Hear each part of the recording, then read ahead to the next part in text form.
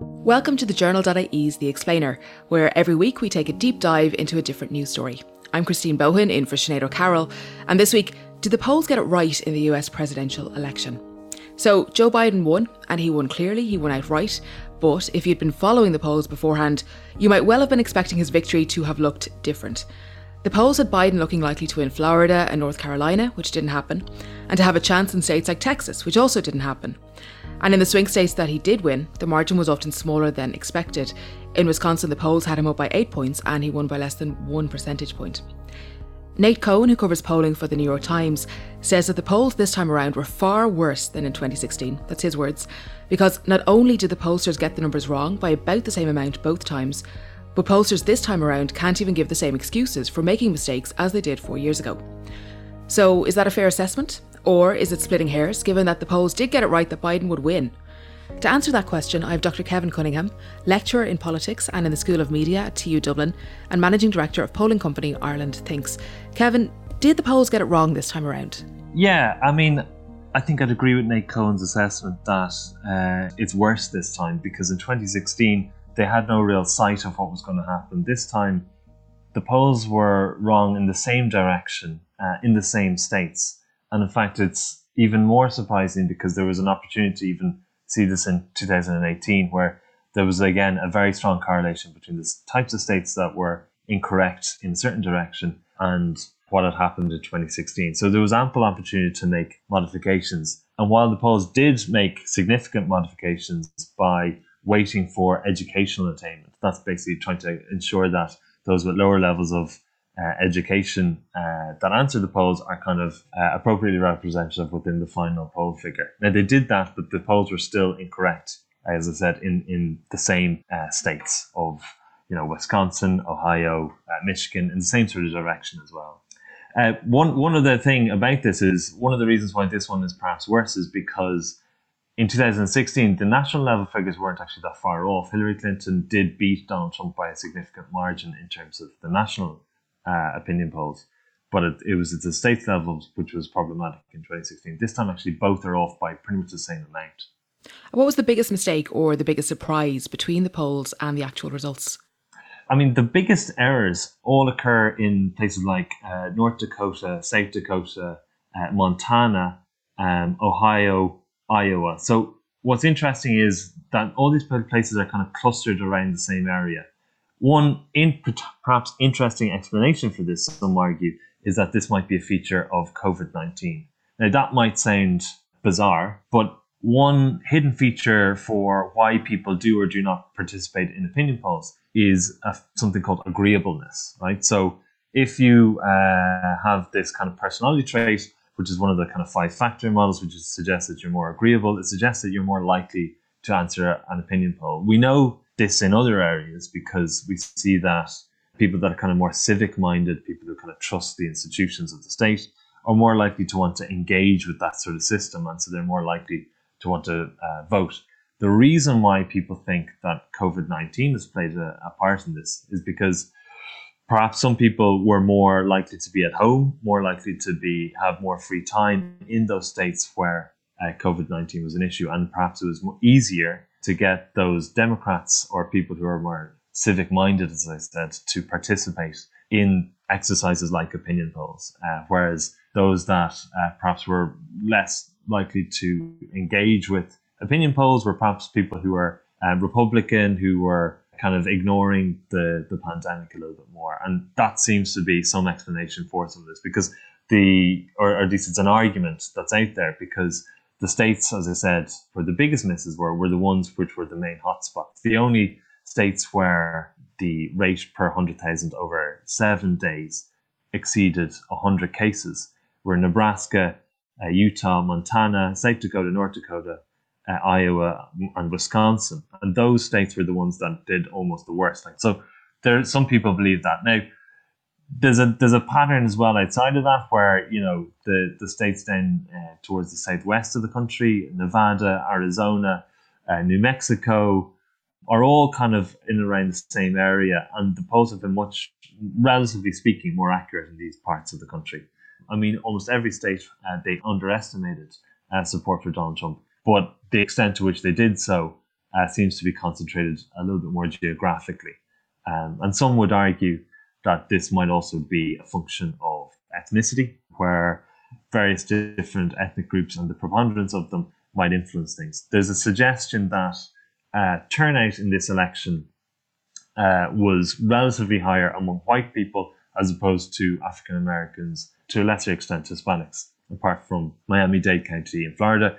But yes, some people think that because white people turned out in larger numbers, then Trump was likely to do slightly better in relative terms. And they only know that from the kind of data that's only just emerging now, which is kind of at a precinct level, which is below the county level. It's what we might think of as like our kind of box level data, I guess. Kevin, you spoke about the agreeableness of people who were polled by the pollsters. Is there a sense as well, though, that people who were supporters of Donald Trump might have been less likely to trust polling companies, especially given everything Donald Trump has said about the media and about polling companies over the last 4 years? And so they might have been less likely to answer the phone or to stay on the phone and answer questions from pollsters. Is that an element as well? Yeah, I mean, it's hard to know to what extent people are answering or not answering on the basis of what the president might say. I'd assume it would have an impact. The problem with the telephone polling is quite significant. So I would have been a big proponent of telephone polls because they would have been quite good. You know, they're a random sample. Everyone has an equal chance of participating. And that generally means that it's going to be reasonably representative. The problem now is that very few people actually answer these telephone polls, and the proportion of people that are responding, or the response rate, has been declining quite significantly. One feature of this is a lot of the kind of highest rated opinion polling companies in the United States rely on telephone polling, and they were the ones that got the election off the furthest. Not only that, quite a lot of them were using landlines, and the proportion of people that use a landline only in the United States is less than 6%. And while they were kind of about a quarter of their samples were landlines, so there was a kind of a distortion there. The problem with telephone polling now is because the response rates are much further south of 5%, and it has been reported that in some of these polls it was only 1 in 200 were responding. That means that the people who are answering are, by definition, relatively quite unusual. So not even just the impact that Donald Trump might have had on it, but broadly speaking, the people that are responding are not normal in terms of the general public. Now, opinion polls do kind of try to consider these things. You know, they will wait for whether the person is a registered Democrat or a registered Republican. They will use kind of voter files to identify people and to try to randomly sample them and to kind of try to call those people repeatedly. But again, if the response rate is getting really, really low, you're going to have this distortion in terms of the people that are responding, which can't be weighted for. So even if you're waiting for people who have lower levels of education, within that demographic, there are going to be people that are relatively unusual. Like perhaps it's the more civic-minded of people with lower levels of education that are responding to the polls. And so you're kind of missing that feature of it. Now, that's not to say that the telephone polls were the only ones to get it wrong. A lot of the online polling companies, and especially the really highly regarded ones like YouGov, actually got it wrong as well, quite significantly. So there's more than just the response rates in it. Now, the online polling companies, what they do is they don't just ask people to opt in and wait it. They actually do quite a lot of statistical wrangling to try to make sure that the people that are responding to the poll are exactly representative of the general public, using attitudinal questions as well. So they'll try and make sure that the proportion of people that respond to the poll include a lot of people who are not interested in politics, basically. So, and yet they still kind of got it off. So there's definitely more to be done in trying to understand why and how it was significantly different from the outcome. Some pollsters had warned beforehand that there would be a shy Trump voter, in kind of in the same way we would talk about a shy Fianna Fáil voter here or a shy Tory in the UK, where people are unwilling to tell pollsters who they're voting for. Did that materialise in the end? So I would generally be quite sceptical of the shy voter effect. In relation to the shy Trump effect, the evidence isn't quite there, because the error in relation to support for Donald Trump was perhaps less than the error in relation to support for his fellow Republican candidates further down the ballot. So the Republicans have done much better in the Senate races than the polls have suggested as well. And in fact, the margin looks like it's even bigger in those races. So if anything, perhaps there isn't much of a shy Trump effect. I mean, the extent to which when the opinion polls were asking people about their voting behavior and about who they voted for in the past, lots of them mentioned that they had voted for Donald Trump, and there wasn't a significant difference more than you would otherwise expect in an opinion poll. So like, you would expect if there was a shy Trump effect for people to kind of not remember or not recall that they voted for Donald Trump. And in this case, it looks like even when you ask the right proportion of Democrats and Republicans, quite a significant, the same number of people were recalling that they voted for Donald Trump, as you would expect. So there didn't seem to be much evidence of the kind of shy Trump effect. You spoke to voters in swing states recently for a research project, and obviously swing states and swing voters were crucial to the result in the end. What did you find out about them and how they plan to vote? And particularly around Hispanic voters, who I think were assumed to be safe Democratic voters, but who actually swung to Donald Trump. So one of the things I did in advance of this election was, because there are so few undecided voters, there's so few people switching. Like, if you look at an opinion poll, over 90% of people were voting for Clinton and Biden, or Trump and Trump, if you compare that to the previous election. And the outcome is determined by the small number of people that change sides. If we go back to 2016, Hillary Clinton would have won had 0.06% of the vote actually changed their mind. If a very small number of around 80,000 voters had changed their mind, she would have won the election. So the US elections hang on a very, very small number of people. And so the opinion polls aren't very good at actually being able to tell you what's going on with that very small number of people. And an opinion poll is good at telling you the broad picture, but when you get into the kind of micro data within a poll, the very small number of people that are switching, it's not going to tell you a huge amount. So what I did in advance of this was working with a colleague of mine, Ian Warren, in the UK. We did a 6,000 person survey across the swing states, identified the people that had changed their mind or had voted but had not voted previously, and then invited them to talk to them in a face-to-face half-an-hour interview to get an idea of what the patterns might be in terms of the types of people that were changing their mind. The reason I'm talking about this is because, one of the people I spoke to was a young Cuban woman in Florida who had identified as Democrat but instead voted for Donald Trump in this election. And the idea behind the interviews, it's the same sort of thing. When you're doing a poll, and you're doing research on the basis of polling data or any quantitative data, you're trying to look at patterns in the data. In this case, we were just kind of trying to apply that sort of approach to a qualitative approach where we're interviewing people, where we're trying to look at what are the patterns in terms of how these people are reacting to this election, and what are the kind of similarities. And broadly speaking, whether the people were going from Clinton to Trump between 2016 and 2020, or whether they were going from Trump to Biden in this election, or whether they were undecided, they all seemed to be concerned about the economy. And if they switched to Biden, they were also concerned about COVID-19. And that seemed to be the dynamic. That broadly speaking, these people were relatively right of centre economically, wanted tax cuts, believed Donald Trump had done well in relation to the economy, but they would have moved to Joe Biden, the ones that did so in the context of the coronavirus. So the people like this Cuban voter that I spoke to, who switched to Trump, were concerned about the economy. She was concerned about her dad's business. She was concerned about the prospects of her being able to set up a small business herself.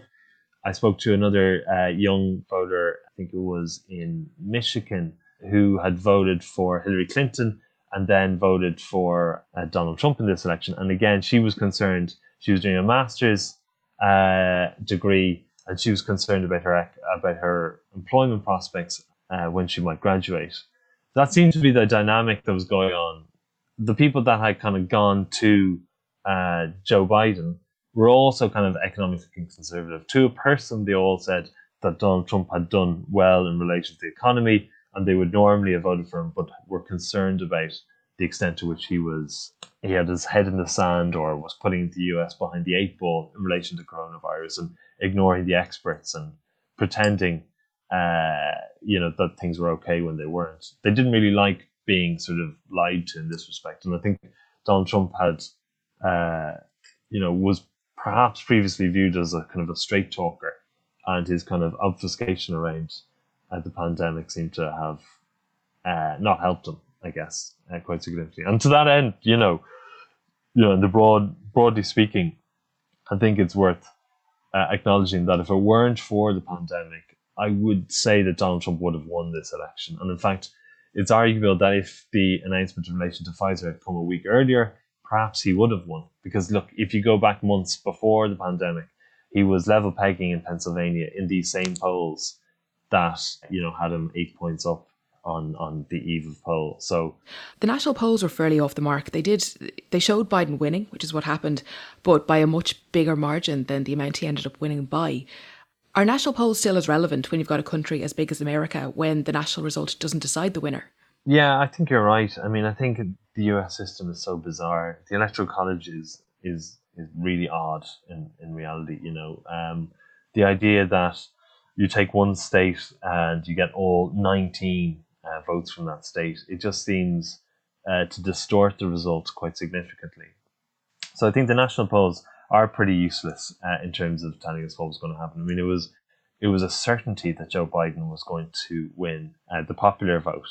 And the way in which it is nowadays, because the blue wall, as it was previously, has switched sides, that the Republicans have a significant advantage in terms of the Electoral College. It wasn't that long ago that it was the other way around. When the blue wall was there, I mean, the reason why it's referred to as such was because the Democrats had an inbuilt advantage by holding those states, where they have a relatively large number of Electoral College votes relative to their overall population.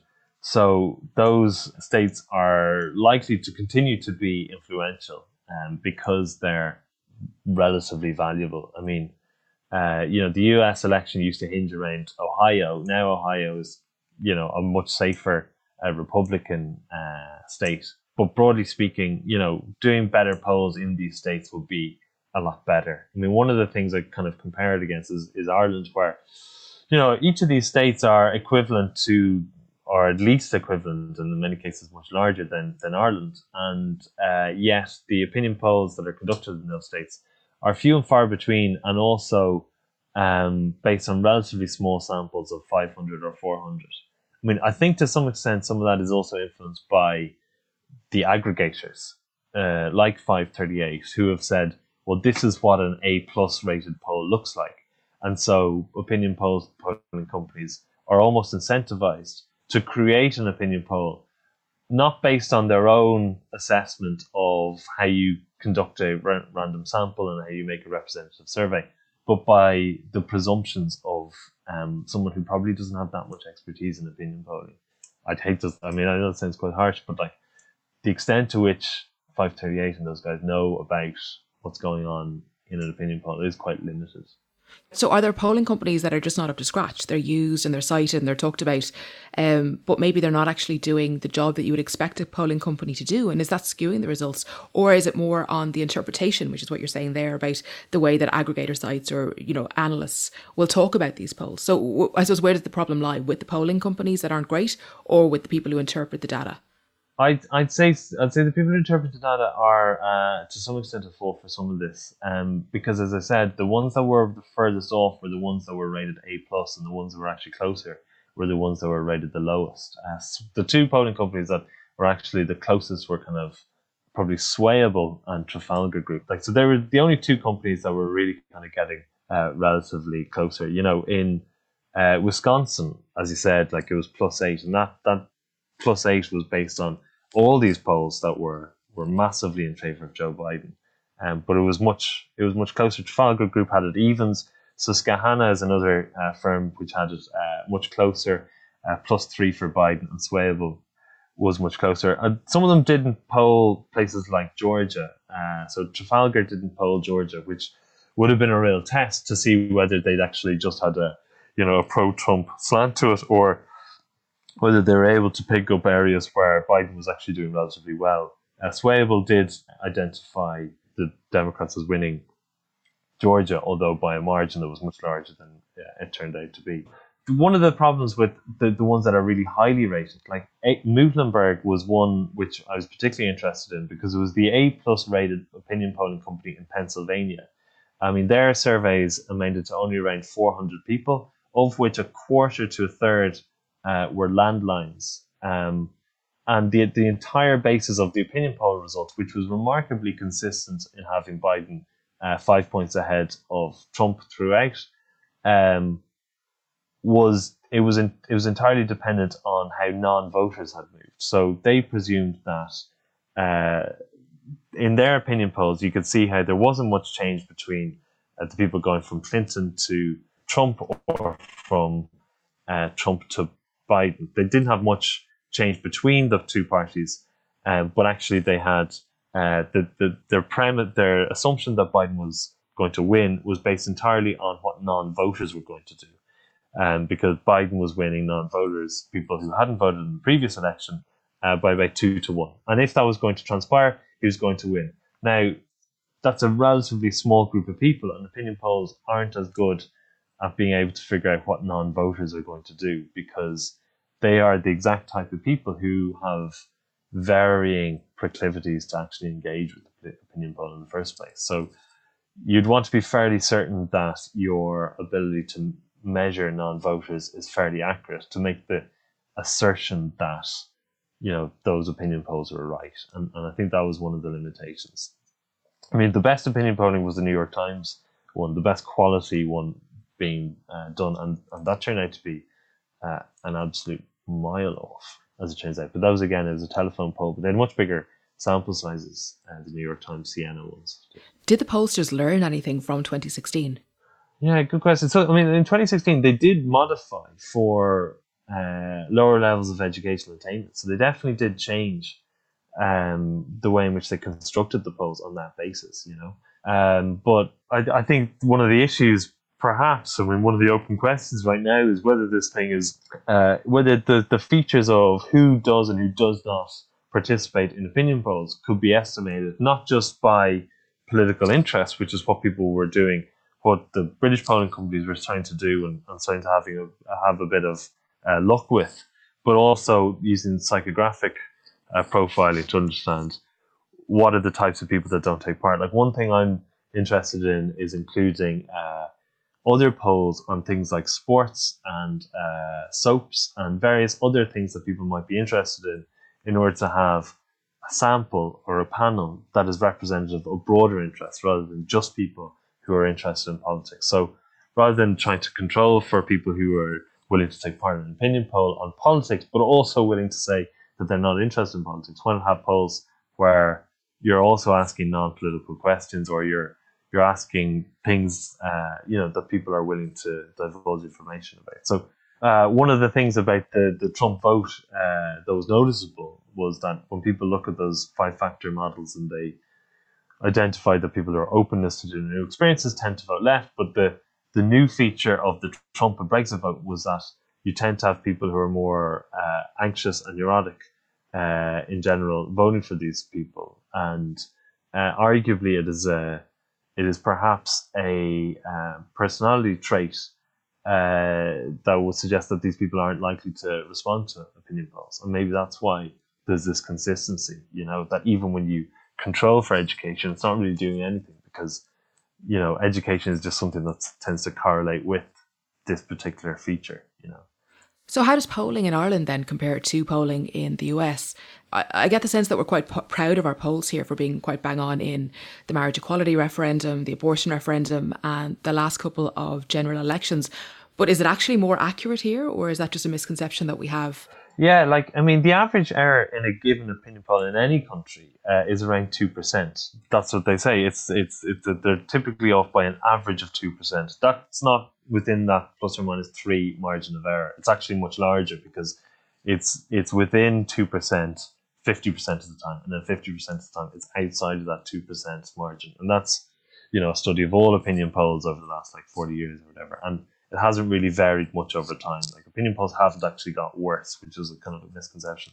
In Ireland, and our opinion polls are relatively good. I mean, obviously, disclaimer in that I have an opinion poll company that I run, but it's easier to do it in Ireland, right? Because if you're off by 2% or you're off by 3% in Ireland, perhaps you might get away with it a little bit more than if you're off by that much in the United States, where if the national opinion polling was off by that margin, then you have this massive error. Now, obviously, in this case, it was. But the difference in Ireland, I guess, is that there probably are a lot more polls in Ireland, and they're done with much larger sample sizes as well, and it's just a little bit more intense than a given state level poll in the United States. So I think the polls in Ireland are probably a little bit better than say the Pennsylvania polls. We've mentioned how people might not have landlines, or they might not answer them, or only particular people will answer them. So are companies changing their methods to make the polls more accurate? We're all the polling companies are kind of gradually moving from door-to-door to telephone to online polling.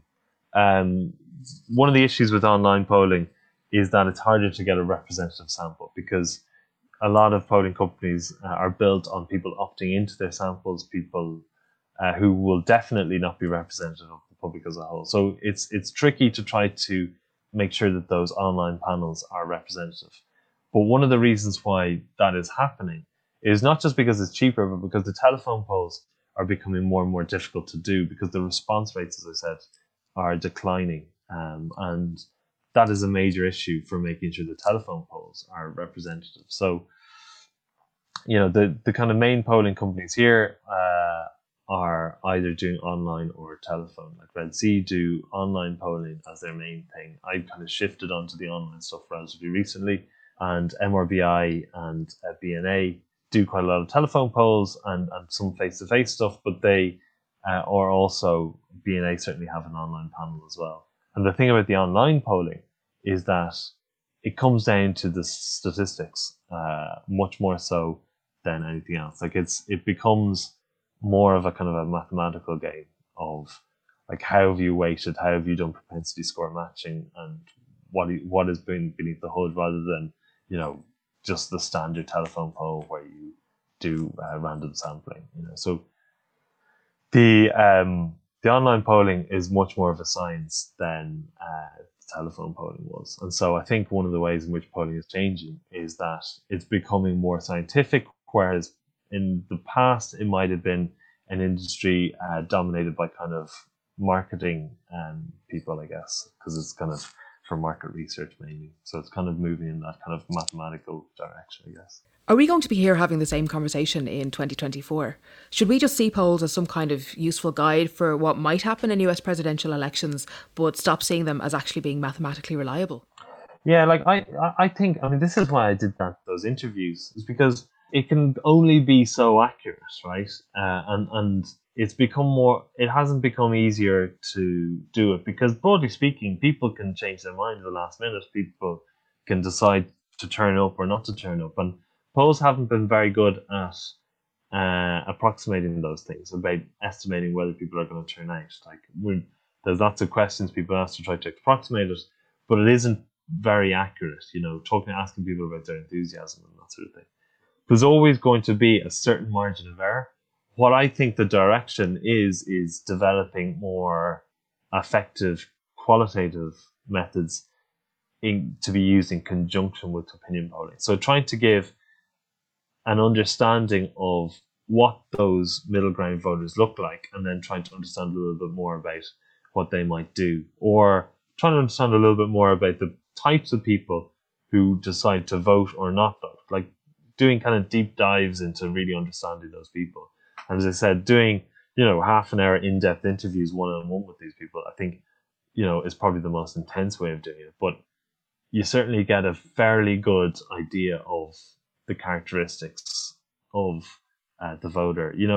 Trying to identify that really, really small number of people who are actually changing, who are influencing the outcome. I mean, they are actually really difficult to find, not just because they don't. One of the reasons why they are undecided or in the middle ground is because they don't really pay much attention to politics. They're not really that interested in it in the first place. So, I mean, they're not going to stop and chat to someone in a vox pop or anything like that. And, they're 1 in 1,000, basically. We'll leave it there. This has been great. Thanks so much for coming in and explaining that to us today, Kevin Cunningham. Thanks a million. Thank you for listening to The Explainer, and a big thanks to Kevin Cunningham for his work on this episode. This is our 89th episode of the podcast. We're closing in on the big 100, which is a really big deal for our little team here who makes this every week. If you want to give us an early birthday present, if you found the podcast useful, if you've learned something from us, please consider contributing to the Journal to support our journalism and let us keep making the kind of explanatory, in-depth public service journalism that we do here. You can go to thejournal.ie/contribute for that. This episode of The Explainer was brought to you by producer Aoife Barry, assistant producer and tech operator Nikki Ryan, and me, Christine Bohan. If you're enjoying the episodes, please leave us a review or a rating wherever you listen to your podcasts, and more importantly, share with a friend who you think would enjoy them. Thank you, and catch you next time.